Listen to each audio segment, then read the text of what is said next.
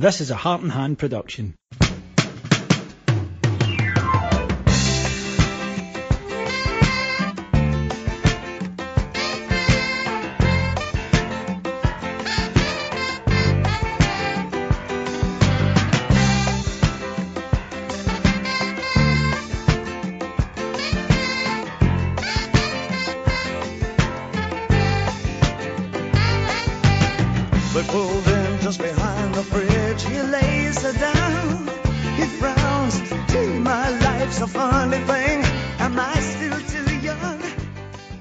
All right, welcome back to another episode of the Crow Pod, and in holding with the First Minister's wishes, I am operating at only 4% capacity today. Thankfully, David Edgar is here. Hi, David. I would prefer if you would address me as Shaft Bang from now on. Shaft Bang Edgar. Shaft Bang Edgar. Mr. S.B. Edgar, yes. Which I'm still in awe of, quite frankly. And as soon as I find out how to legally change my name. In Britain, actually, it's easy to change your name. You don't need to do it. You just apparently just write to people, write to your bank and stuff and say, from now on, you've got to refer to me as this. So, yeah. Shouldn't be too hard, then. Of course, back from Canada, Mr. Todd Van Allen. Hello, Todd. Okay, that's Todd Shaft Bang Allen to you. Thank you very much. I think you're just adding more names now. No, but that sounds awesome, doesn't it? Todd Van Shaft Bang Allen. Todd Van Shaft Bang Allen. Van Helsing, move aside. Hey, speaking of changing names, I had a friend of mine who was a performance artist who changed his name legally. Birth certificate, health card, everything, passport, the whole bit. Changed it to first name Mr., last name Anonymous. And I always just knew him as Mr. because that was his first name. And so when you meet him for the first time, and he did stand up with us in our little cadre of comics. And, it's weird the first kind of 5 times you have to say it or hear it. But then after that, it's like, hey, Mister, how are you? And all the while, he always wondered why he constantly got stopped at the border. Weird. But he eventually changed his name back, and I'll level with you, I can never remember what his actual name is. Every time I see him, it's like, hey, Mister. He goes, it's Curtis. I'm like, I prefer Mister. I'd like to think every time you see him, you burst into broken wings. Yes, Mr. Anonymous. Mr. Yeah. It must be the same thing for friends of Mr. T. Yes. And Mr. Ed. Mm-hmm. So anyone who's got Mr. Anyone who's got Mr. in their name, they must have that. I think that's also the Italian word for Ed's glue by now. I mean, yeah, that's long in the past. But I mean, to be fair, so is Mr. Yeah. The Italian word for manager, they refer to managers and coaches as Mister. Really? Yes, that's. I did not know that. The Mister. Is what the coach or trainer, I think it's still called in Italy, which was a segue, Todd, to you must have got so lucky Sunday night, or maybe or Monday morning when she sobered up. It usually goes the opposite way. So, like, if Italy is playing one of the teams that I support, like let's say Holland plays Italy and Holland actually wins after she's done feeling sad for a bit, I'll go, well, that's not the only Italian that's getting humped tonight, am I right? And she leaves the room. Yes. It's amazing how those great lines in theory, like, pulling down your pants, walking up to your wife, waving it about and going, there's your dinner, doesn't actually end up in sexual intercourse. It very rarely has the desired effect. But no, I was very pleased with it. I'm not an anyone but England type, although it was difficult because of my somewhat natural snobbery, right? Watching scenes, can I just say to fat, bald men of Great Britain, nobody wants to see you naked. Nobody. Yeah. Your doctor doesn't want to see you naked. Please don't stand on top of a car naked. Nobody wants. Or in the middle of the street with a flare shoved up your ass. Right, that's the other to David's point, I picture every male's physical in England starts with a doctor muttering, "Oh, sweet Jesus." Like every single one is, "Oh, the pants too. Oh, here we go." No, I think that's the case. Do I need to take my clothes off? No, of course not. We're British. Good God. Just pull it. Sneak your hand up under the boxers and let me know. That's fine. No, we don't get involved in that sort of unpleasantness. But no, it did kind of test your resolve. But it'd been a great tournament. I thoroughly enjoyed it. I was hoping for a good final, and I was surprised people were saying, "Oh, it wasn't a good game in the final." I thought because it was so, or maybe it wasn't a classically good game, but it always mattered, and it was always. Mm-hmm. It kept you in it basically, and at no point could you say for certain this side is going to run away with it. And so I thought it was wonderful. And then even the penalty shootout, when Italy missed, I thought, all right. Then when England missed a couple, I thought, right. And then when Jorginho, of all people, misses with one of the best penalty saves you'll ever see. It wasn't a terrible penalty. It was a wonderful save. You thought, oh, it's all changing. And then collectively, as a country, we talked about this. The three of us talked about it. Not in the show, but when Morata went up and everybody went, it was the same when Sacco went up. Everybody went, oh son, because he'd had an absolute nightmare, and he came on and he couldn't do anything right. And I think he was 19 and the occasion got to him. It happened, sure.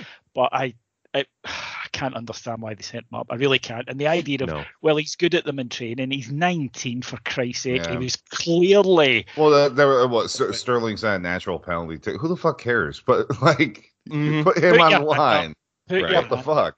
If you watch that game, first of all, every one of my friends I ran into said, why does it go to pens? And I go, I agree, but...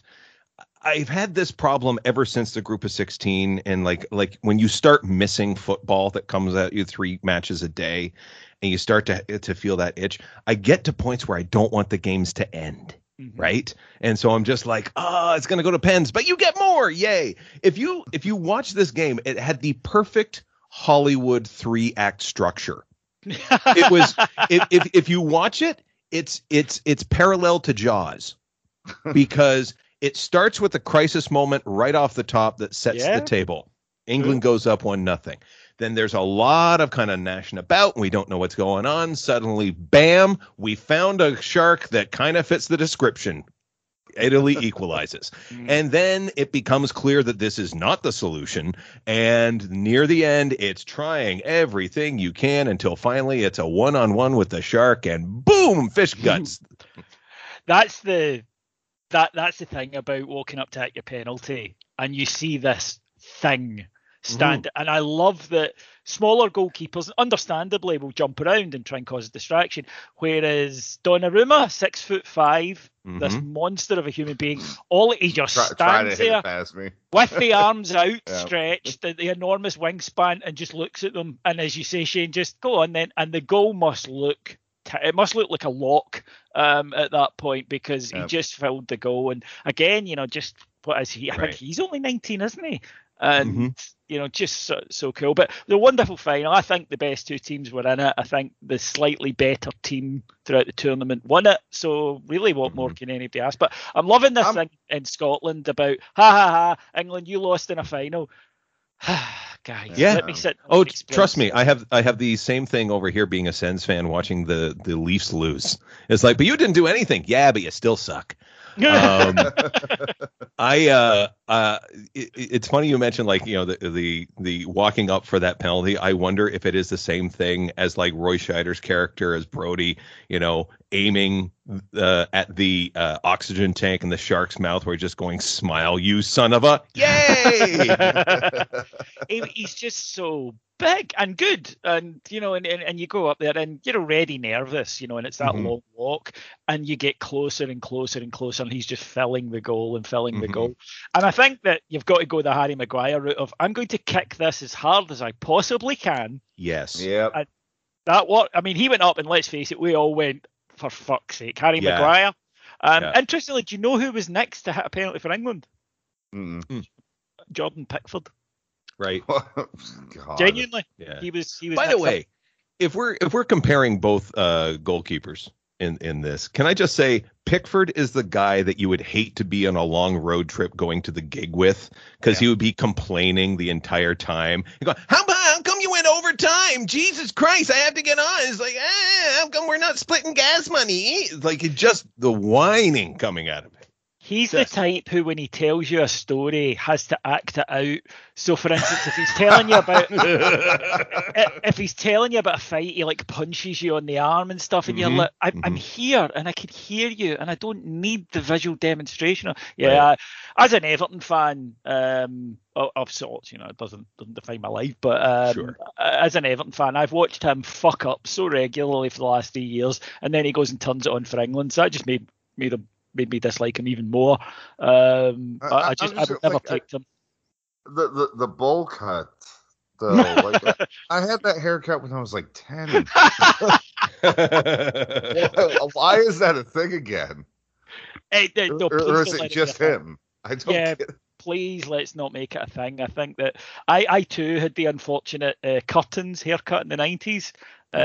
We all did, in the words of Grandpa Simpson, it was the style at the time. It's not the style at the time now. You would be better off wearing an onion on your belt.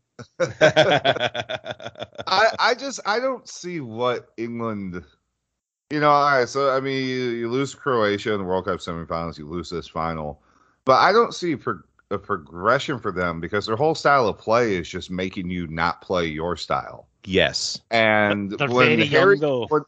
Yeah, but they won't have Harry Kane for that much longer. He's only 28. Yeah, but his body's fucking ravaged. His body looks. It was probably feels like his face looks. Yeah. It's a good point. I just think that they're young. They've got a lot of good attacking players. I think they'll be okay. And look, people that were kind of getting on to them. Southgate's record, so remember where they were in 2016, Iceland and all that, right? They were a fucking joke. He's come in since then, semi-final at the World Cups, final at the European Champion. He's doing quite well. And the other thing about it is that in terms of international squads, the only one that I see, Holland have got a good young team. They might be up there if they get a decent manager. But the only other one I really look at is France, and of course they're all too busy falling out with each other because their squad is just stupid. But they don't each other. I would assume if Spain can sort out a goal. Spain's a great shout. They'd be, If they get a goal scorer, Spain's a really good shout. If they can that midfield's horrifying. It's back to 10 years ago where you're not going to get the ball. You're not going to get the ball, but they're more dynamic now. They make more chances. They don't score them, but they make them. But their style of not letting you play is different than England's. Like England's, there's no finesse. There's nothing there. So it's a bag of hammers just hitting the field. Whereas if you let Spain have the ball, oh God, this like you're just like it's like when the dog gets a toy it doesn't want to get rid of, it won't let go of. It's like, come on, come back here. No, okay, nope. Let's try swapping with a treat. Nope, that's not working either. Okay, all right. That Italy midfield is stupidly good, right? And it couldn't get the ball against Spain. So you're absolutely right. If they add someone who can actually finish the chances that they put, then they'll be dynamite. I just don't think Britain, we produce a player like that who holds on to the ball and just keeps things going. And I think it's why Davis for us is so important, because there aren't a lot of guys like that in the British game. I mean, they had Rice and Phillips who did well, but they are destroyers. To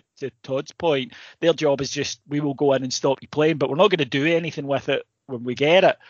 And England are relying on basically the three up front and the two fullbacks, and they got close. They did. I think they did quite well, but again, the tournament was pretty well set up for them. Not their fault. I'm not having a go, but all the matches at home and whatnot won't happen again. So it'll be interesting to see where we go. But just if we've taken one thing out of this, folks, it's firstly, can I just say, everybody's taking cocaine in Britain apparently at the moment. Can we go back to good old fashioned amphetamines, right? Cocaine's a horrible drug. Amphetamines are cheaper, they last longer. You don't want to die after taking it, and you never at any point feel like getting your knob out. All of these, I think, and you can make it in a bathtub, right? Yeah. So, and you can, right? I mean, I grew up taking good old-fashioned Greenock bathtub speed, right? Yeah. And it was fucking great. I didn't sleep during the 1990s, right? Yeah. And never once, though, did I feel like taking out a little and going, "Hey, everyone, Yeah. I'm on top of a car," and also this thing for shooting things out of your arse. Yeah. Where did that come Uh-huh. from, and how can we stop it? No one in the 80s ever used amphetamine and then made shitty music and shitty movies. That never happened. So, like Baltimore and Emotion, they don't happen if you have amphetamine. They don't happen, and the world's the better for it.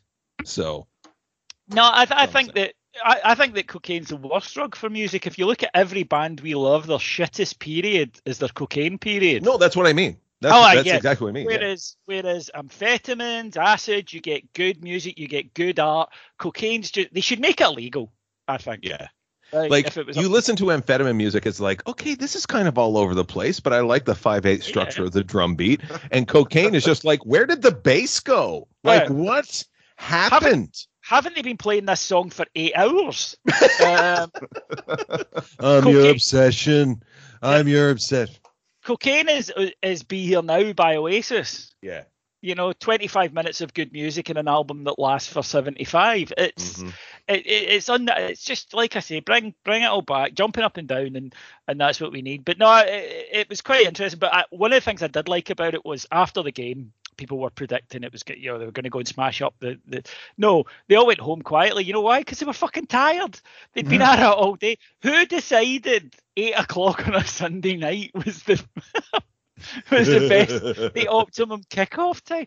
It's just bloody stupid. But I mean, what the fuck happened around? That was getting dangerously close to a crush at a couple points. yeah, I mean, the absolute lack of control out there. I mean, man. I think that we're going to have to accept that, as lockdown slowly moves, although in England a lot quicker than it is up here, then I think that you might see this as people kind of re-engage. Look, I was out on Saturday like a real boy. What? Yeah, I went out to watch Rangers match with Tranmere. That was good. And I went to the Loudon and I met up with the other podders, and we were in the Loudon and we had a lovely day. The weather was decent. It was a nice day, although literally now I'm at the stage where it did 2 days and I don't do anything. It was just 2 days. I was so fucking sore. But it wasn't packed. It was a lovely day. Rangers were playing. It was a Saturday. They were doing walk-ins. You didn't have to book. And it kind of struck me for the first time, really, of maybe it's going to take a wee while for people to get back into the habit of automatically doing things that they might have done in the past. Maybe people have kind of lost the... I don't know, but it just struck me as a wee bit odd that pub normally would have been packed out, even just for the game, just for the 2 hours. And I think it's the same at other pubs that are a little bit surprised that they haven't been quite as busy yet. And I think it's just people have fallen out of the habit. Yeah. I mean, some of the bars here, well, because they never really closed, so it was more like the hillbilly contingent, the people that weren't going to get a shot anyway.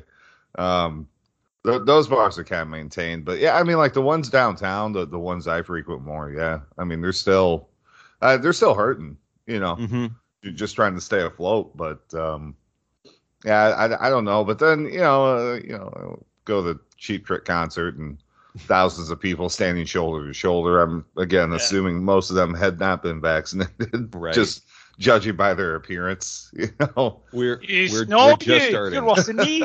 Yeah. Well, I'd just like to share something with the listeners, as we do, and that's a very cheery show, I think, on here, and I think people appreciate that you get the unvarnished truth. This is who the three of us are. You're not meeting a representative that we've come up with. We would all be cooler if that was the case. And I would just like to share something that is unique to my friend Shane, and I think Todd will back me up on this.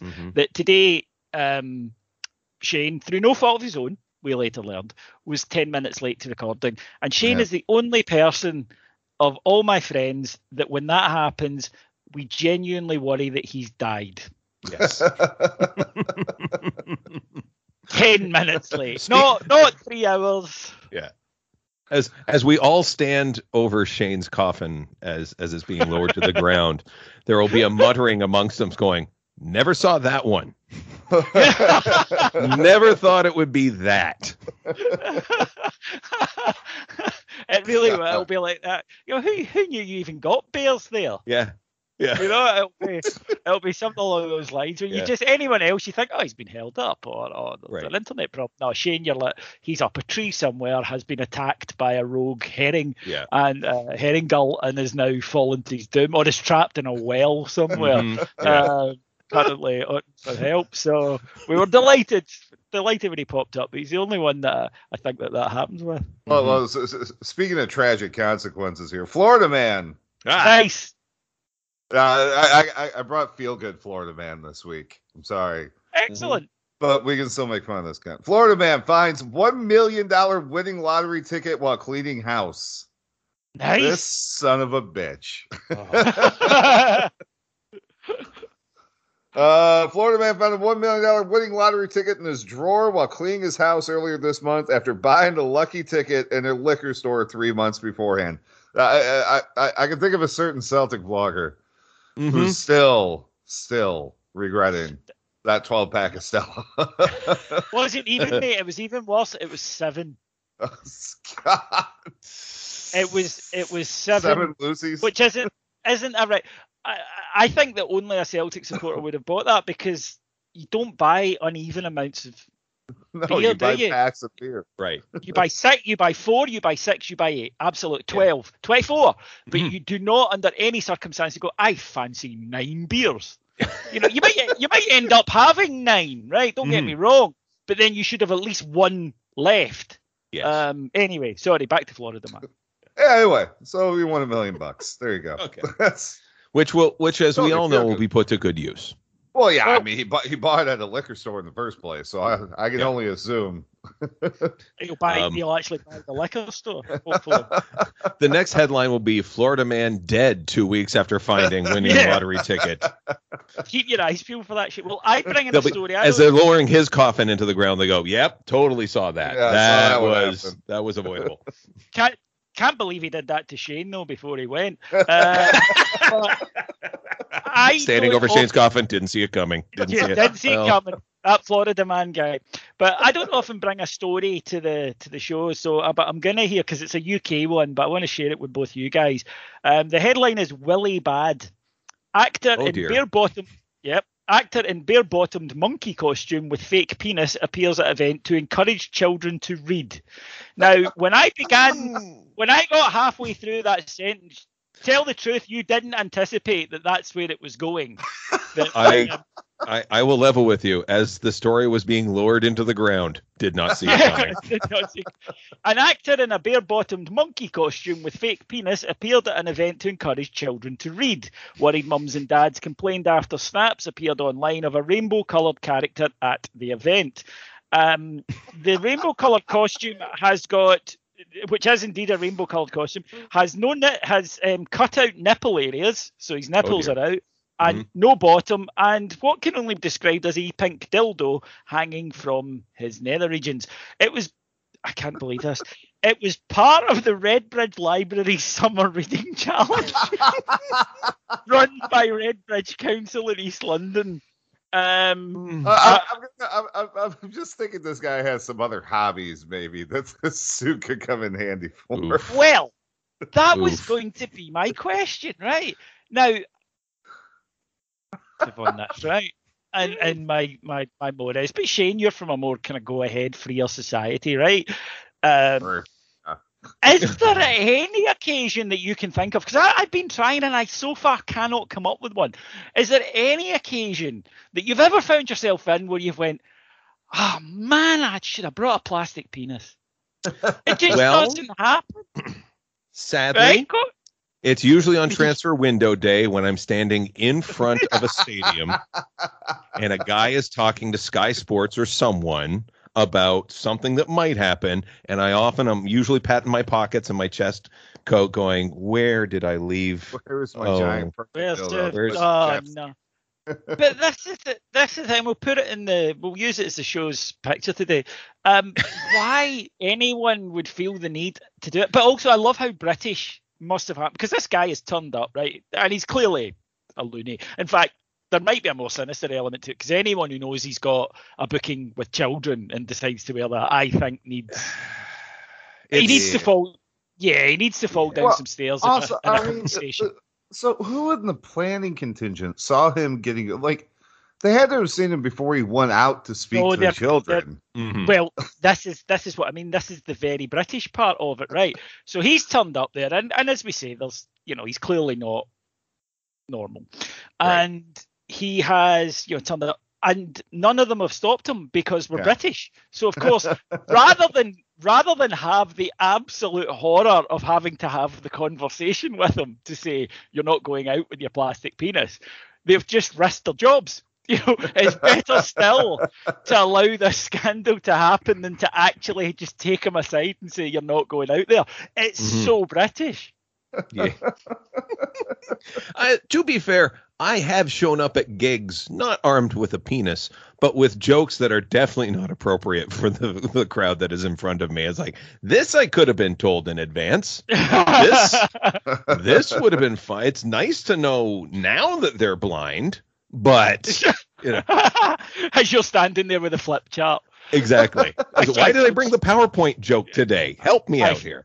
Feel so insensitive. You could have said something to me, but I can't think of an occasion where the event has been ruined or I've felt silly for not turning up with a plastic penis. Well, and I just think as a good guide is just, if you're considering bringing a plastic penis somewhere, don't. I'm still just trying to figure out where the hell this, like, what's the appropriate setting for this costume? I mean, like, one, where the hell do you get this thing? I had the feeling it was DIY. I think the guy was looking, going, it's not correct yet. Not anatomically anyway. Hold on. I mean, I've already cut the ass out, but I should take the nipples out of this thing. God. And again, I do go back to, look, anyone who listens to this show will know that we're not judgmental. No. Leave silence. They're just... And the people who do think we're judgmental, holy fuck, what is wrong with you? Yeah, fucking communists. Jesus. But, right, it's okay we are judgmental on this show, right? And yes, we are judging this guy hugely.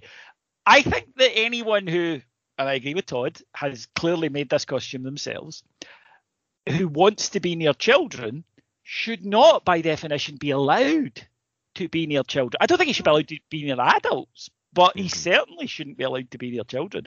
And it's a sad indictment of a once proud society.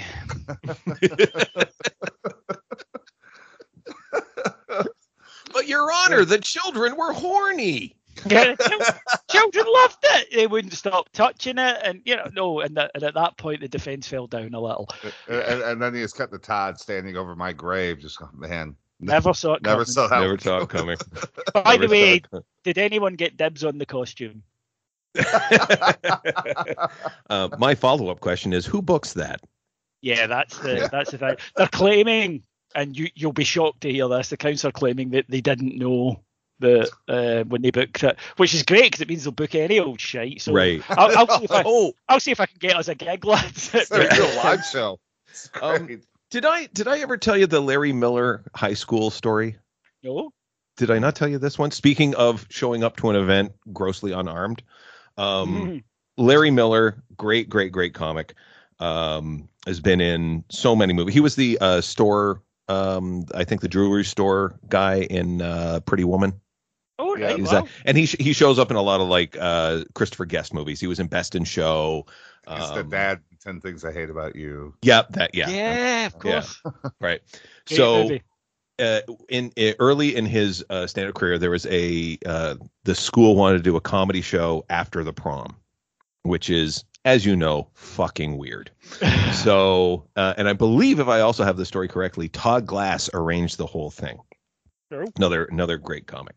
Mm-hmm. So he has this joke. He was like, "Oh, I'm doing high school. I have this great joke about going back to your high school reunion because these kids will be doing it soon." And he goes into the joke is like, "Hey, Mr. Smith, how are you? Hey, remember when we set your house on fire? Remember that? Oh, that was hilarious." And the crowd is silent. Just not a word. And he goes, okay, that's weird. And he tells some more jokes, and they are not liking him at all. They're just numb with silence. And he starts to get some titters and tee-hees kind of near the end. He goes, okay, thank you, good night. And he goes off stage, and the next comic's on, and Todd Glass is peeing himself laughing because, unbeknownst to Larry Miller, they had a moment of silence for their teacher, Mr. Smith, whose house was engulfed in flames. So Larry starts laughing because it's ludicrous that the crowd would think that he showed up knowing this and would do the joke. It was just so weird. And it was literally one of those grab the check and have the car running moments. Like they finished the show and ran from the school. Keep talking. I just spilled coffee all over myself. You guys keep talking. Remember what we were saying earlier, listeners? But see, the only thing that would have made that story better, Todd, was if he did know that and he still went out and told the joke. Well, that would be Anthony Jeselnik. That is true. I've got a friend who's trying to get me to watch him, but look, I'm going to level with you, right? I don't want to listen to any comic who's younger or handsome than me anymore.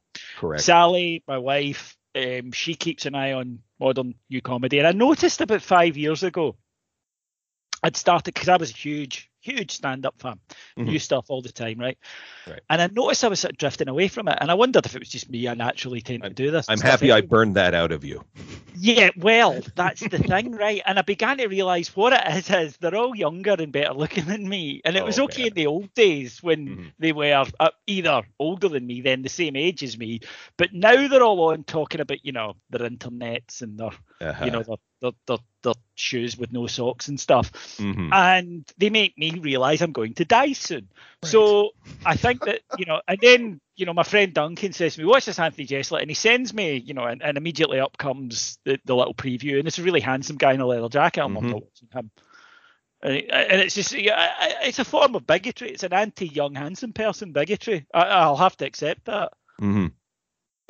So it is true, like, the comic idols that you have, you sit there and go, hey, all the young kids, they're talking about their TikToks and this is one of the things that I will always tell like young comics, and this is definitely true in the Toronto scene, and kind of true in most of North America. I'm going to hazard, not sure about the UK, but we'll test it out.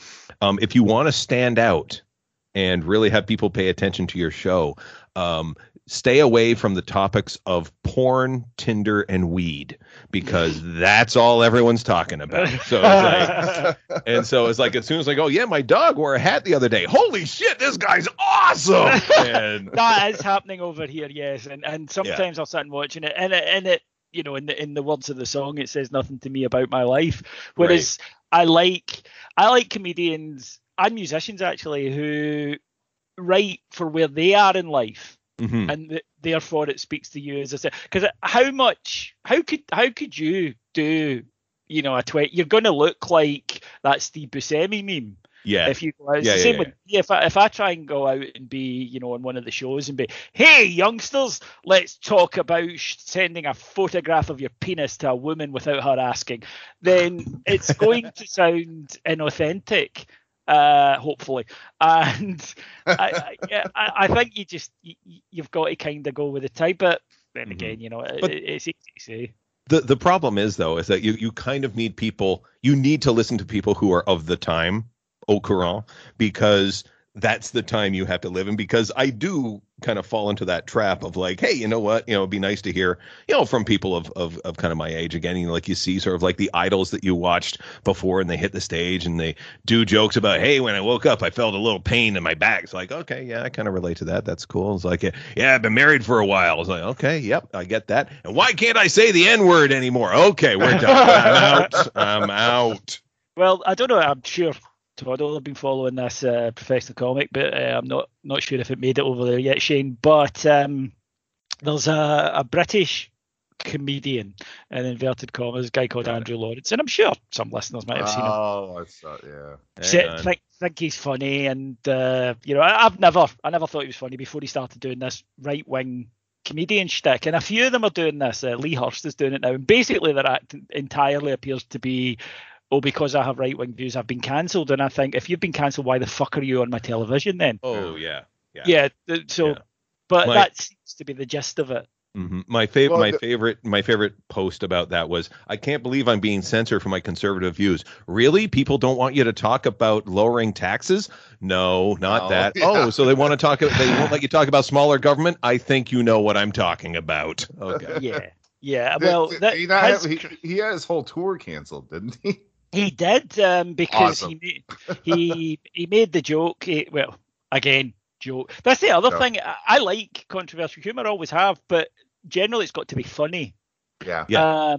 And he tweeted out on Monday morning, so you had time to think about this. It wasn't drunk or in the heat of the moment. The white guy scored. That's all I'm saying.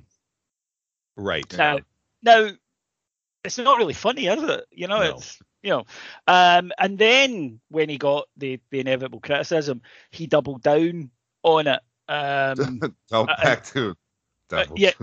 He said, I'm just saying black guys aren't good at hitting penalties. Mm-hmm.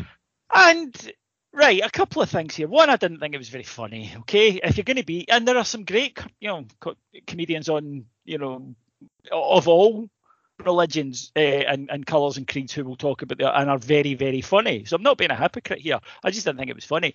But secondly, if you are so fucking stupid that you thought that one would fly, and again it goes back to, well, I think that it should.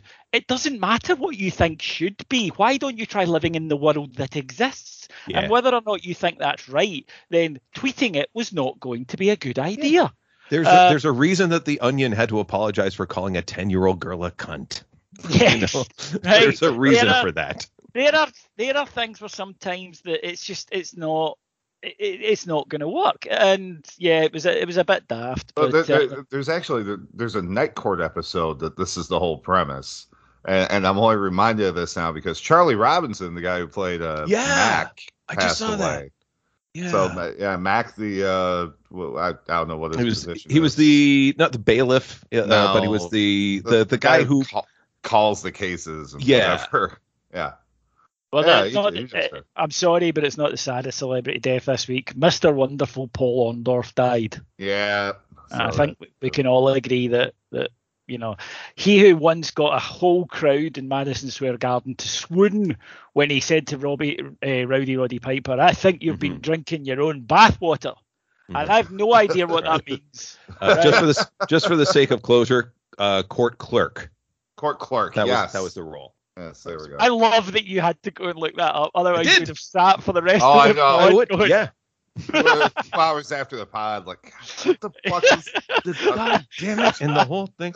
My favorite things about Night Court is when they were like, for me, it was the dumbest thing, and you just watched, like, you just waited for stupid like lines or moments and stuff to kind of fly out of that. But they were at their funniest when they were cringingly trying to be earnest.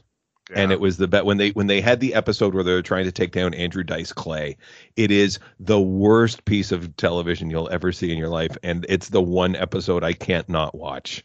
It is just staggeringly good, where they have this Andrew Dice Clay type character, and they're just so. This is the one I was talking about. Yeah, it's just so earnestly going. Harry makes him turn the lights on, and now he's got to do his racist humor, but he can actually see that there's black people, and yeah.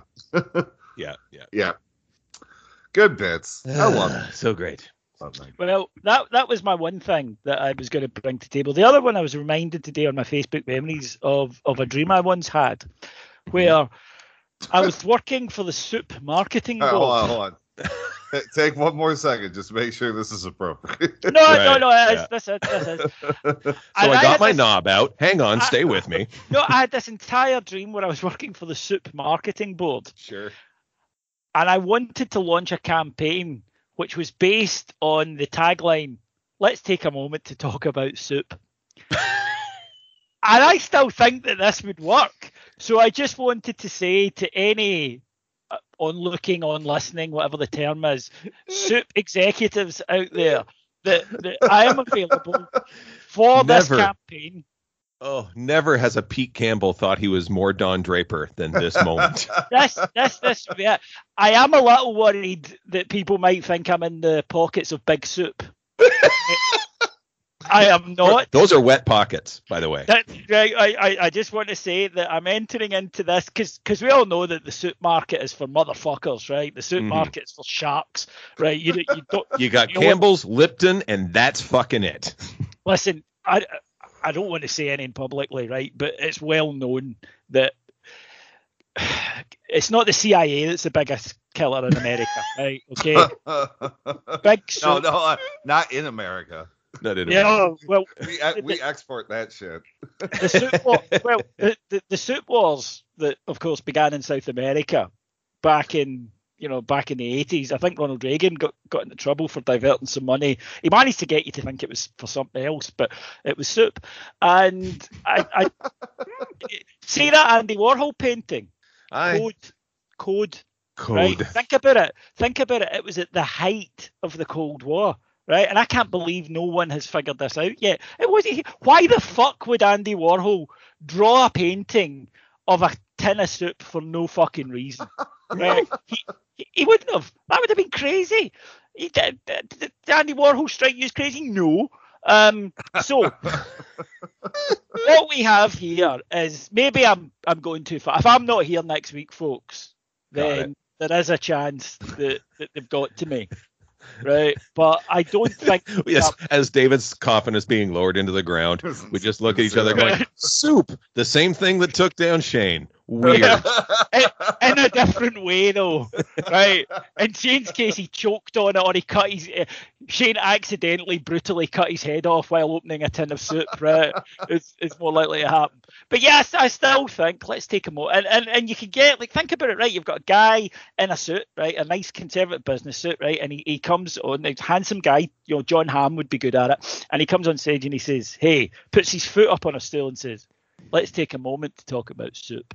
And straight away, I bet you that people would put down whatever they were, even if it was soup that they were eating, and go on, John Hamm, talk to me about soup. So he does a series of Skip the Dishes ads in Canada. And what is Skip the Dishes? Okay, so Skip the Dishes, if you saw the hoarding, the advertising hoarding on during the Euros, it would show up as Skip the Dishes in a lot of places, or it's like one of those food delivery services, and it it's like the orange and white font, or Just Eat, it might be called over there or something. Yeah, that makes sense. Or whatever the fuck that was in DE, whatever the Dutch one is just a collection of consonants I will never ever be able to pronounce. Yeah, that's Sweden. So the commercials that he does, which is kind of like very tongue in cheek, planted at Canada and his ignorance of Canada, is wonderful. Like he does such a great job. Like these are actually decent commercials. All of this to say, I think John Hamm possibly can act. That's all I'm saying, really. He might be okay.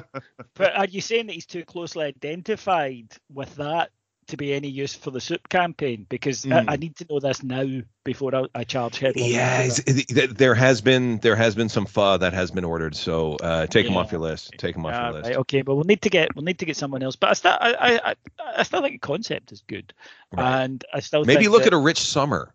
Maybe get him. Well, when you think about it, right? Paul McCartney. Yesterday, the song came to him in his sleep. Let's Talk About Soup came to me in mine. And I can see a real synchronicity there. Can I throw this out? I think you need a little Salt and Pepper song parody. Let's talk about Soup Baby. Let's talk about you and me. Let's talk about all the great taste that we can have. Soup Baby.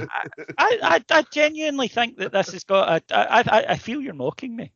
And I don't know why. This is pitch room, baby. With good ideas. This is good stuff. This is good. This could revolutionise the whole soup industry. And as we know, then I could be president. You'll change the rules to allow a foreigner to take over, because you'll see what I've done. I'll bring jobs back, right? You'll be manufacturing tomato soup in Rockford, and people will be interested.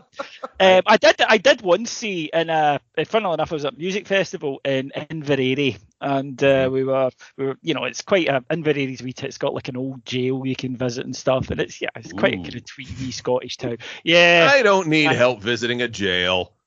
That's true. Well, that's what you get back out of the same day. It's like in Monopoly when you just visiting, right? But so we were there, and we went we found this little sort of cafe place, and it had a thing up on the wall that said, "Have you considered soup as a meal?" And I remember thinking, no, I've never considered soup as a meal before. Up until this point, I've been washing my paintbrushes with it. What else have you considered soup as, you fucking ninny? Absolutely wild, man. Somebody got paid for that. So I love picturing Vietnamese tourists walking in, pointing at the sign, going, "Fuck are these people?" Exactly. What?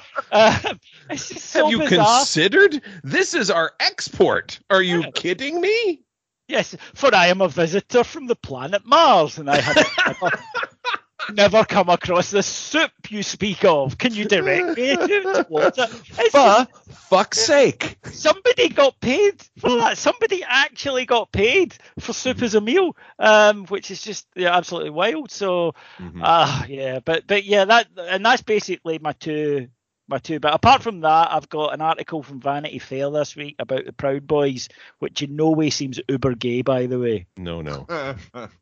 Yeah, just if you're a Proud Boy. I love how they just appropriate. It's like the fucking teabaggers. Like they just appropriate the most gay shit that they possibly can for the names for all their groups. Right. and then when they find out, they're like, we're just gonna keep going with it anyway. Even before that, they all just seem to. There involves a lot of males getting together in rooms and touching each other. Which, hey, listen, I'm not judging, but boys, are we proud? Hey! Are we against the libtards? Are we against the homosexuals? You betcha. Now let's unveil our new mascot, this guy in an ape costume with a big dildo. We got him on discount from a kid's fair. Yeehaw! It's exactly that. It's the Onion headline, "Why do all these homosexuals keep sucking my cock?" And all these guys in beards and stuff going, "Yeah, I'm a man's man." And where did you get those great shoes? It's so fucking obvious, man. Oh, every one of them is the ginger bearded guy from Ozark. Every single one. It's just so bizarre. But the great thing about it is it's in Vanity Fair. And one of the things I love about Vanity Fair, right, is that there's the history of the Proud Boys, and this really scary article, right, about the growth of this thing and what it says about America. Next page, Dua Lipa tells you about her favourite underwear. Fucking great. That's what I want my culture to be. That's exactly what I'm after. It's like magazine shows, over here we've got the one show, I know you've got like Entertainment Tonight, where the 1 minute you're getting a little segment about kids with cancer, the next thing you're getting a thing about a new ride at a fun fair, the thing after that is about a TV show, just utter bollocks all compressed into the one thing. Right. My favorite thing, and we have lost this with the 24-hour news cycle. Like, this is completely gone. We're never going to see it again.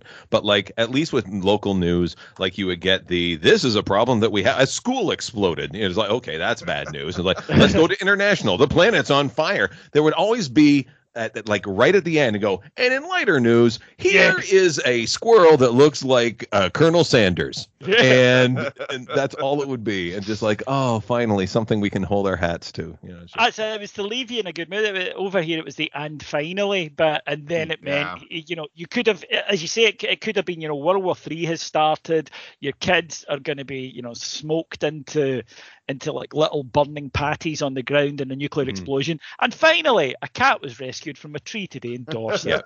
Yeah. And then, sure as fate, there's a cat in Dorset. And there was something kind of quietly reassuring about it. But you're right, it's gone now in the 24-hour news cycle.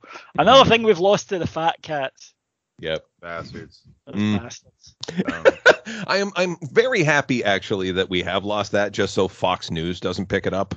And in lighter news, here's an oppressed black person. No, that's not the best either. That's their and lighter news would be American History X, wouldn't it? Yes. It would be the curb stomp scene for it. And they're like, Oh God! Very amusing. All you gotta do is mention that, and you can hear it. Yeah, and right. That doesn't. If anybody mentions that, you can hear the scraping in your head. Yeah. There are, well, it's funny you're saying that because I follow Futurama quotes on Twitter, right? Sure because I'm a fan of Futurama, right? So it makes sense. And usually and they've turned anti-Semitic now. What? No. That's still. But the other day, just in terms of things you just do not want to hear about, right? Because it stops you in your tracks. Usually it's your funny quote, Bender, Fry, Leela, whatever, right? But the other day, it's the bit where Fry says to his dog, wait here. See? No, I had to go through this. You're going through it. Just wait here. And for those of you who don't know, Fry, the whole premise of the show is Fry then goes off and gets frozen for 1,000 years, and his dog waits there until he dies, waiting for him to come back. Right? That's how the episode ends. And immediately, usually the guy will get a few responses, but there were hundreds going, why did you do this? Like, why pick this moment out? And there are just scenes. Shane's right. American History X. You hear that moment, and immediately your teeth hurt. Just automatically, I don't want to go there, and it's the same with that. Although I discovered the other night, and I told you to. I was really excited, and you didn't get back to me, you pair of bastards. There's a series 10 of Futurama, which I've never seen. So here's the thing: every episode of Futurama I have loved.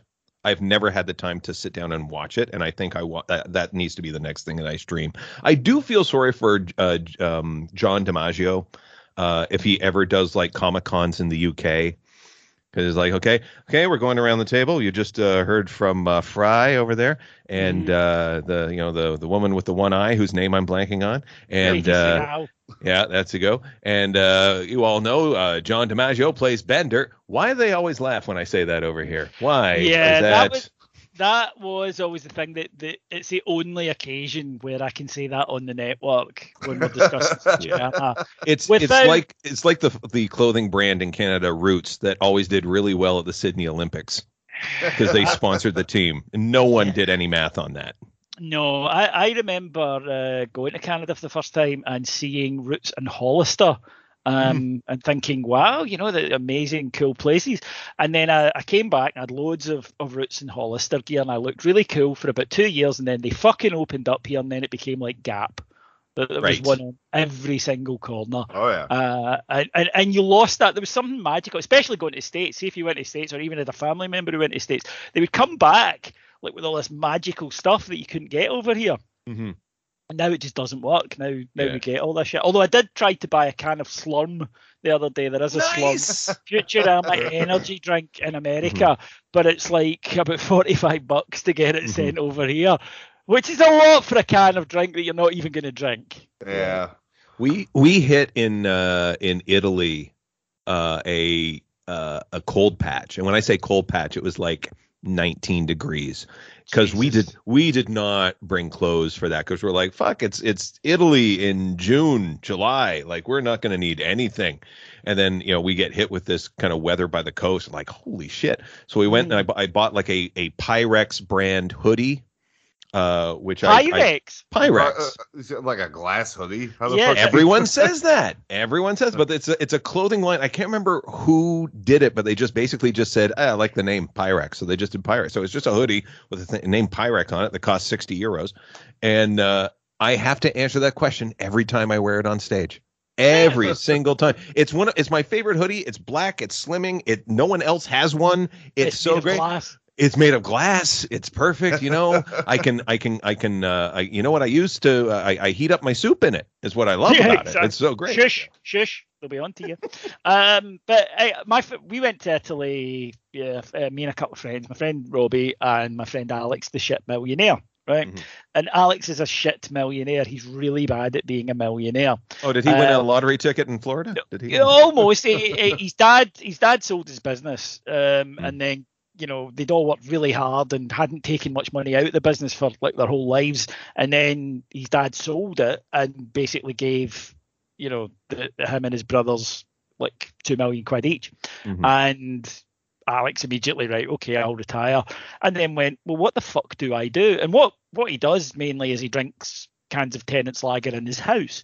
And so what did he do during the pandemic? He sat in his house drinking cans of Tennent's Lager. But we went to tell you how shitty he is at being rich, right? We're going to Rome. We're very excited. I've never been to Rome at this point. Sure, Robbie has. But, we're going to Rome. We're going to see the Milan. We're going to see the Rome derby. All good. Mm-hmm. Get to Rome. It's December. The first day the weather's really nice. Sunny, wee bit chilly, but not Scottish chilly. Like we could go about in short sleeves and not feel it. Second day, freezing, pissing with rain, absolutely pissing. I said to Alex, "You'll need a jacket." He's like, "I've not brought a jacket," and I'm like, "Well, what are you going to do then?" And he said, "Oh, I'll go and buy one." He found one at a market stall that cost €3. Okay. Not 30, not 30 euros. Sure. €3. That's good. So he bought it. How He the bought, he fuck bought do it. you produce that? It's just a bin bag. Yeah, how can you profitably produce a jacket that costs €3? He turned up for another holiday we were going to. It was only 2 days. It was only a weekend that we were going, right, again, another football trip. Mm-hmm. And he turned up and he had a plastic bag, and in it was his toothbrush, a T-shirt, and a pair of pants. Yep. And he said, "That will do for 2 days away." And I'm like, "You're a fucking millionaire. If it was me, I'd have the fucking personalised luggage. I'd have I'd have somebody carrying it. You're shit at being a millionaire. I should be a millionaire. I'd be better at it than you would. Although I would just sit in the house drinking cans of Pepsi Max. But that's neither here nor there. It would at least be brand Pepsi. I wouldn't get the Aldi stuff. No. You know what? Hats off to him for keeping it real. Just, there's no pretension. There's no ostentatiousness. It's just bag, toothbrush, wallet. That's all you need. It's £2 million 10 years ago, and I think he's still got 1.95 million. Bet he does. Yeah. Yes. He bought a flat, and that's pretty much the only thing I can remember him ever buying. And oh my god! And he only bought it outright because it meant he didn't have to remember to set up to do rent. Yeah. Nice. That's it. The only thing, but it's so unfair. I said to him, "Could you?" And I think that's a good idea because you get loads of interest on money that just sits there. I was like, "Could you just put it in my account for like 3 weeks? I'll give you it back." That reminds me, as you were talking about how he packed. I remember flying home from a vacation one point and waiting for my luggage in Toronto. And our flight arrived at the same time. It's late at night, but our flight arrived at the same time that a flight from Vancouver landed at the exact same time as a flight from Newfoundland, St. John's, Newfoundland, came in. And watching the difference in the luggage styles that were on that carousel was amazing because Toronto had very cosmopolitan, very nice, shiny, lots of black cases with wheelies. Wheelies were the new thing back then. Very cool. The Vancouver bags were all Mountain Equipment Co-op. There were duffel bags, a lot of knapsacks with thermoses strapped inside and that sort of thing. And then the Newfoundland ones were just a lot of grocery bags knotted 3 times. Like just... Brought my own lobster. Fuck. Okay. All right. Good. I've got one. That's just came in. 100,000 people have signed a petition to replay the Euro final because Chiellini wasn't shown a red card. Yes, for the offence that wasn't a red card offence. For the foul on the halfway line, which and we were doing a hot mic, so anyone who was watching will know this. All 5 podders, when he did that, burst out laughing at the wonderful, brutal cynicism of it. And it was a yellow card, and he took his yellow card and he got on with the game. What it was not was a red card. Exactly. See, I hate it because I said something on Twitter at the time that, like in American football, you'd be ejected. And I was just saying that to say it. I didn't realize people like Paul Doyle from The Guardian were going to go on about this being like a real, like, the referee could have just sent him off. No, he couldn't. You can't just make up rules. Yes. You can't just be like, I don't like the cut of his jib.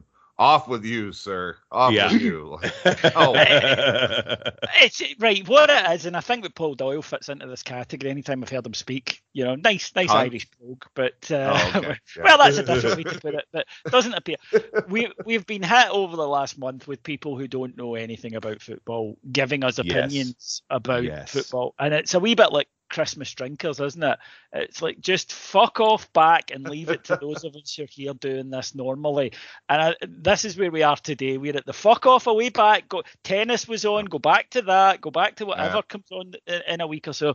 But that was the golf starts next week. Yeah, 100,000 people signing a pit. We pulled them down, yes, and you got a yellow card for it. That's the rules. Well, it shouldn't be the rules. Well, I'm sorry, you don't like the rules in our sport. Why don't you fuck off to one with rules you do like? Yeah. I think that's a top 5 foul of all time. Oh, sure, it's great. It's just the absolute, because at that point the Italians really hadn't settled into any kind of shithousery, and then he did that, and everybody else was like, "Oh yeah, that's how we play." Okay. Yeah. The best meme on that I saw was just like, it was the pull, and you can see like Saka just going, "Hey!" And over Saka, they've written English team that supports Black Lives Matter and diversity. And then over Chiellini, it just says England fans. I just absolutely adore it. Yeah. More of that. I absolutely adore it. Yeah, because my favorite, right? See, it's the Rangers in all of us, isn't it? It's the Rangers fans in all of us. It's like, win. Just we'll talk about everything else afterwards, but win. And my favourite bit of football shit, and of course we hate it when it happens against our team, but we accept that, it's life, shit happens. And again, it's a wee bit like a criminal thing, right? He did it. He took the punishment. Yes. Right? It's all well and good. But my favourite one remains World Cup 2010.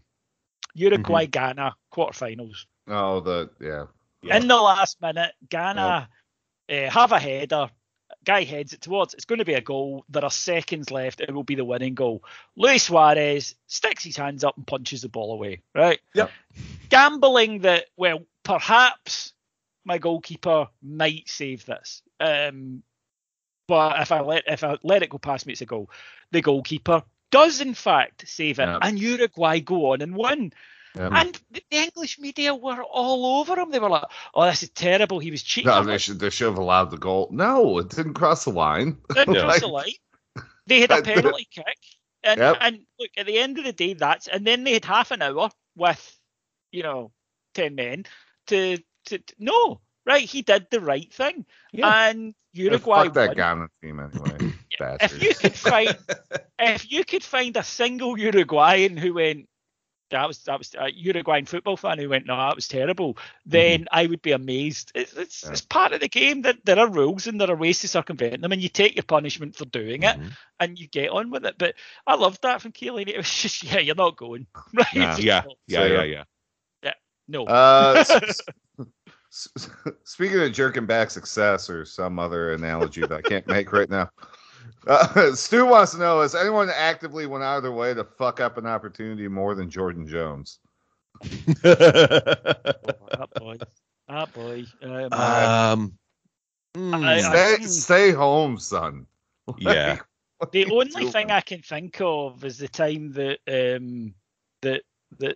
Renton in Trainspotting goes in, and then he's worried that he's actually going to get the job, so he tells him he's had a long-standing heroin problem, and just watches the colour drain from their face and knows he's not going to get it. That's the only thing I can think of. The Barry when I first saw this one, I went the Barry Ferguson V sign. I thought was pretty appropriate. Yeah, he didn't really care though. Like I don't get to play. Oopsie. Okay. I don't know if you want to go back and play it, like the level of playing at Kilmarnock or something like that again for the rest of your career, then I guess you're okay.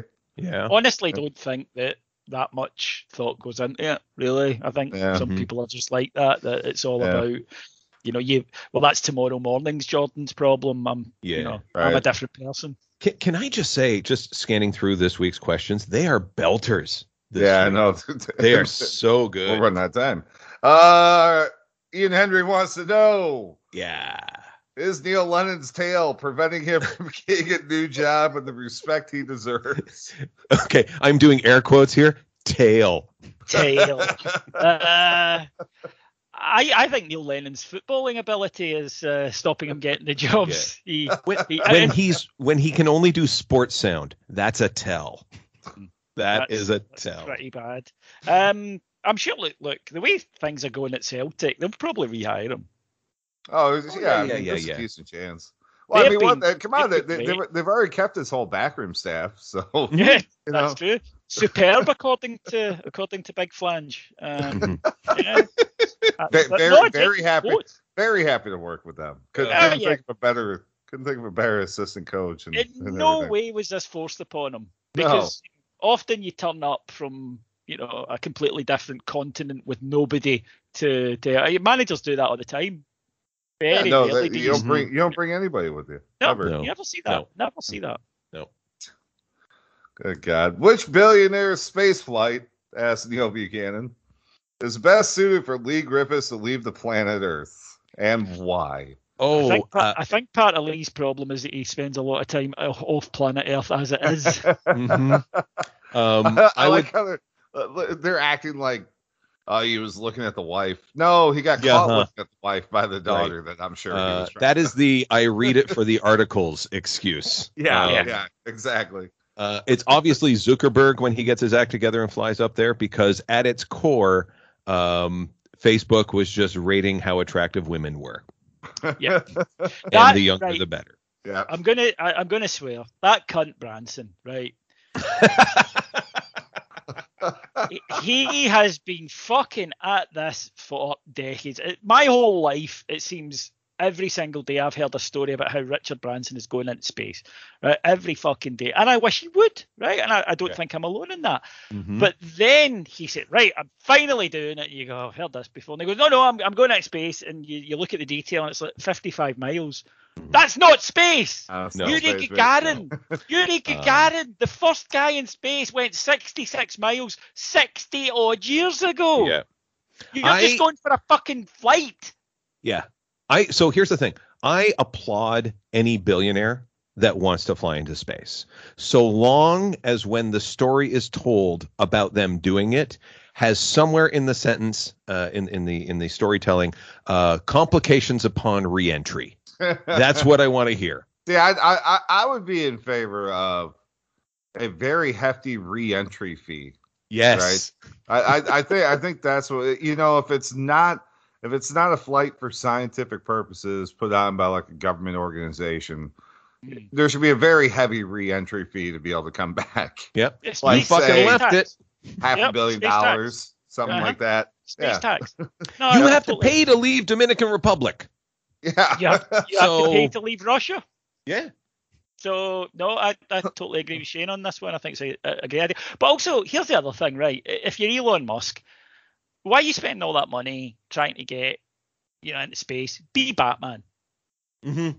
Because you could, you can't be Superman, okay? You can't, right? But you could surely conceivably be Batman or be Iron Man.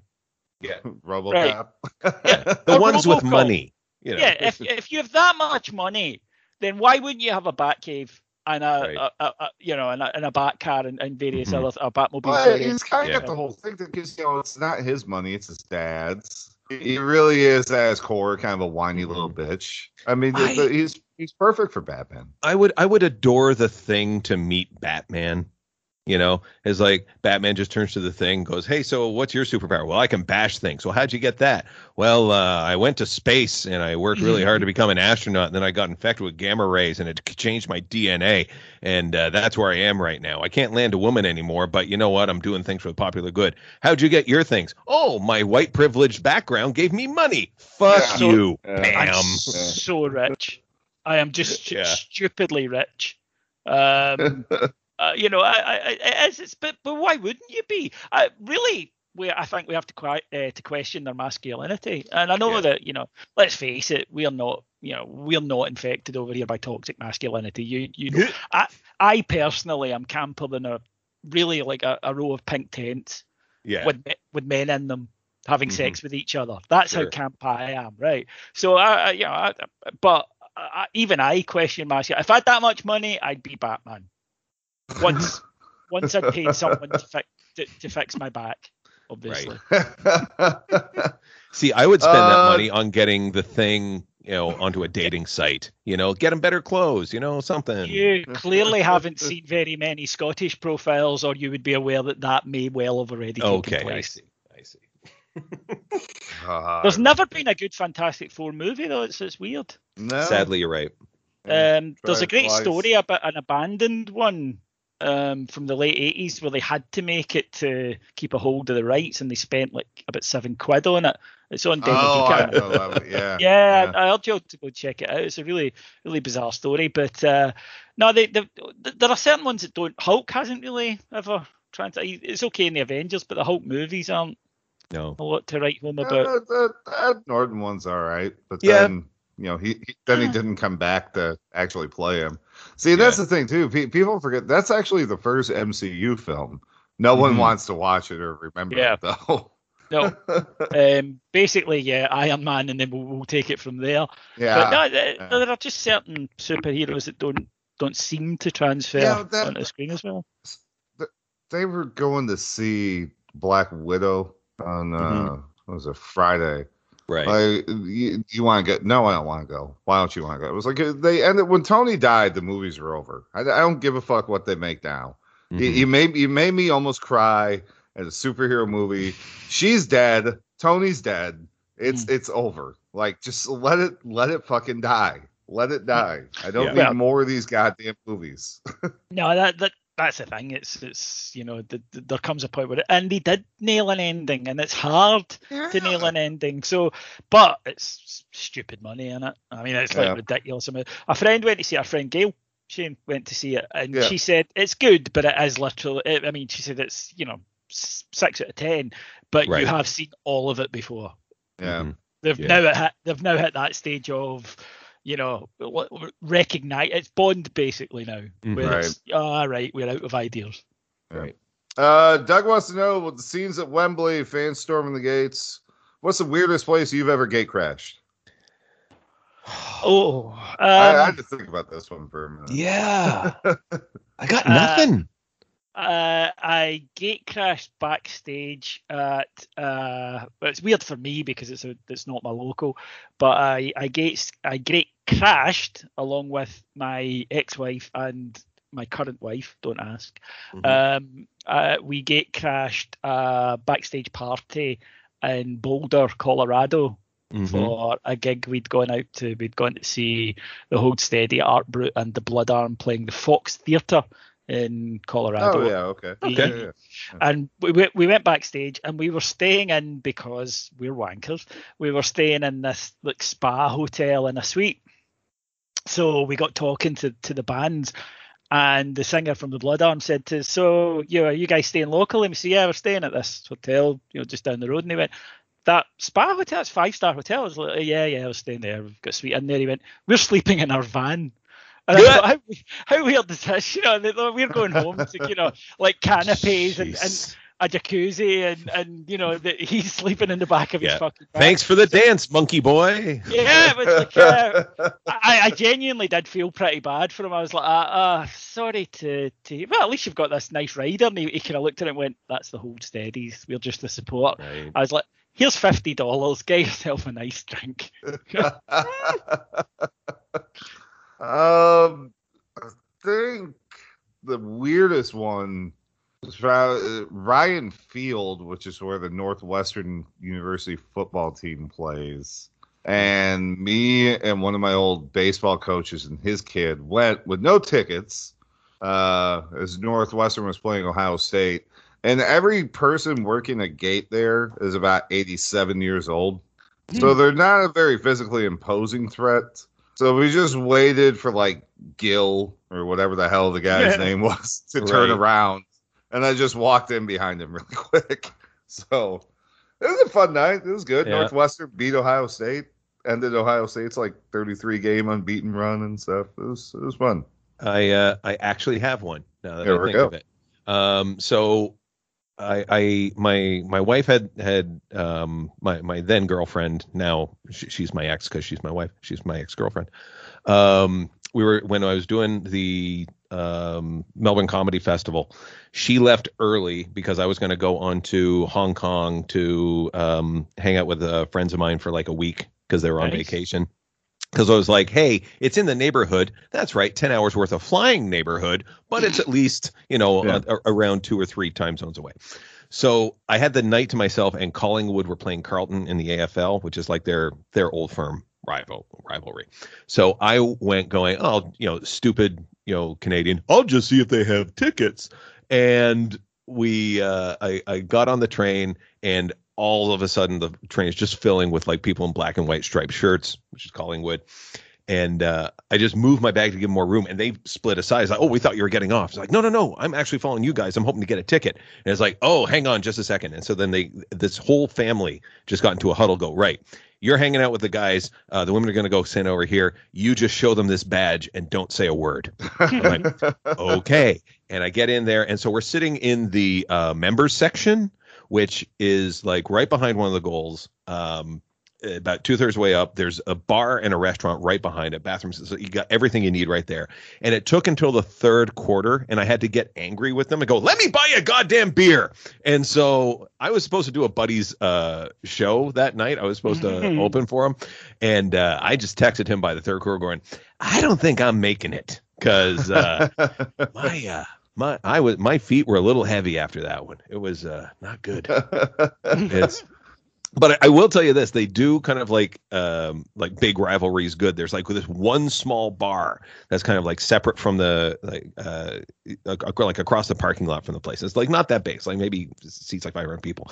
And I was like, okay, thank you guys, everything. And the hand comes down on my shoulder, goes, oh no, you're not done yet, son. And I went, oh, this is when I end up on a tarp in a basement. I see. And they took me over to this place, and it was crowded with Carlton and Collingwood fans. And they were just jibing each other and buying each other beers. Like I was, you date an Italian, you start using your hands when you're talking. My hands were out like this, and then suddenly, bam, there's a beer in it. I was like, what the fuck? And so I showed up at my buddy's show, and he's putting the chairs away, and I'm just like, you would not believe the day I had. Oh my god, yeah. See midway through that story, I thought Big Soup.